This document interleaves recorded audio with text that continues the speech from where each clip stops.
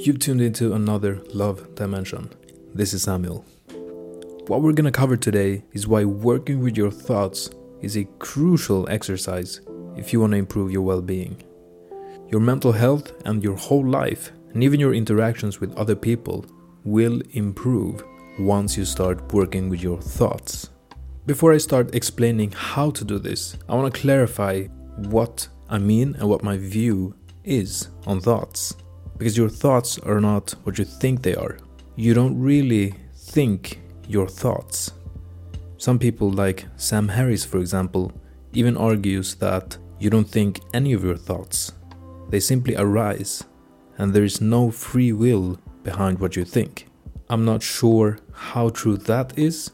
I certainly experience it like I am thinking, but I know from experience, you probably know too, that to a certain degree, your thoughts are not entirely your own. Think about when you're at work. You're probably thinking about work. And then as you're heading home, you're taking a walk. You think about the weather, your surroundings. You might be thinking about the dinner you're about to have. And it's actually really interesting. I was watching stand-up comedy the other day. And this comedian, Jimmy Carr, is well known for interacting with his audience a lot. And they will heckle. They will insult him. And then he'll insult them back and have this back and forth with them. And so this one guy in the audience, near the end of the show, heckles. And as I've been watching him, I can almost expect what he's about to say. I've learned his humor by this point. And I hear the joke in my mind and I laugh at it. And I just wait for him to say it. But he doesn't say it. Now I'm thinking, why didn't he say it? It would have been so funny. But in reality, I heard the joke, I laughed at it, and I can move on. And so the idea is watching his comedy for half an hour had a direct impact on the type of thoughts that was arising in my mind. And why is this important? You can think of it like food for your body. If you're into exercise and fitness, this is one of the first things they teach. Think about the amount and quality of the food you have. What your body is going to produce by the exercise that you do strongly correlates to the type of food you ingest. If you eat too much and if you eat bad food, your body's going to produce a lot of fat and store it. And so you want to start trimming the fat from your body. Lowering your body fat to a healthy level makes it easier for you to be fit, to be healthy, to be productive, to stay sharp. And similarly, trimming the fat of your mind makes you more clear-headed, more alert, present, and you can just take better decisions. You can also think of your mind like a garden where you grow your trees and your fruits and flowers. But you also have weeds there.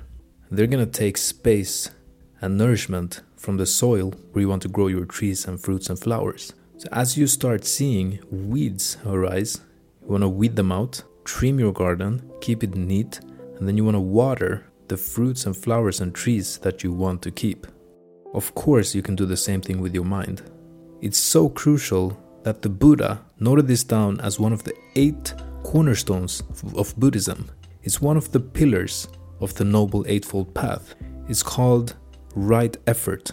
And right effort means preventing the arising of negative mental states, stopping already arisen negative mental states, feeding already arisen positive mental states, and help producing positive mental states. You want to weed out and prevent negative mental states, and you want to encourage and produce positive mental states. This is important because virtually any action, anything that you do, starts with a mental state, a mental action or volition, a thought that then turns into physical action or verbal action, which eventually leads to any consequences that come from that physical or verbal action. It starts with a mental action. So now that you understand what the thoughts are, how they're a product of your environment, we're going to get into how to solve this problem of not knowing what thoughts will arise next. If you want to take some sort of control over your thoughts, you start with meditation. And this is where meditation becomes more than just calming down or increasing your focus. You need a certain level of focus and stability in the present moment to be able to work with your thoughts. This is a prerequisite. So anything that you've been doing so far has been really, really helpful.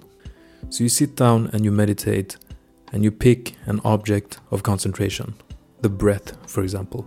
And you practice, as usual, to stay aware of the breath. And slowly, you can prolong the time that you're able to be aware of the breath. It starts with a few seconds, it becomes a minute, and it becomes an hour. And you can also expand your awareness to include more than just the breath. Sounds, sensations in the body, and even your thoughts. And so now that you have some distance between your thoughts, you see what type of thoughts arise. You don't only do this when you meditate, you do this anywhere, at any time. But now you start to see what type of thoughts arise depending on where you are, depending on what you eat, how much you sleep, what you've been doing this day. Even how your body is, your body language, your posture makes certain thoughts arise.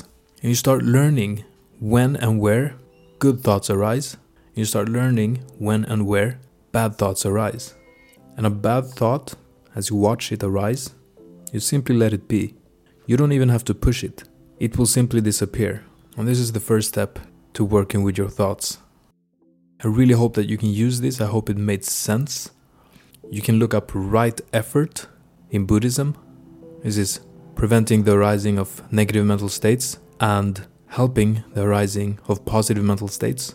And you can get into it right now. And as usual, I hope you enjoyed this. Thank you for listening.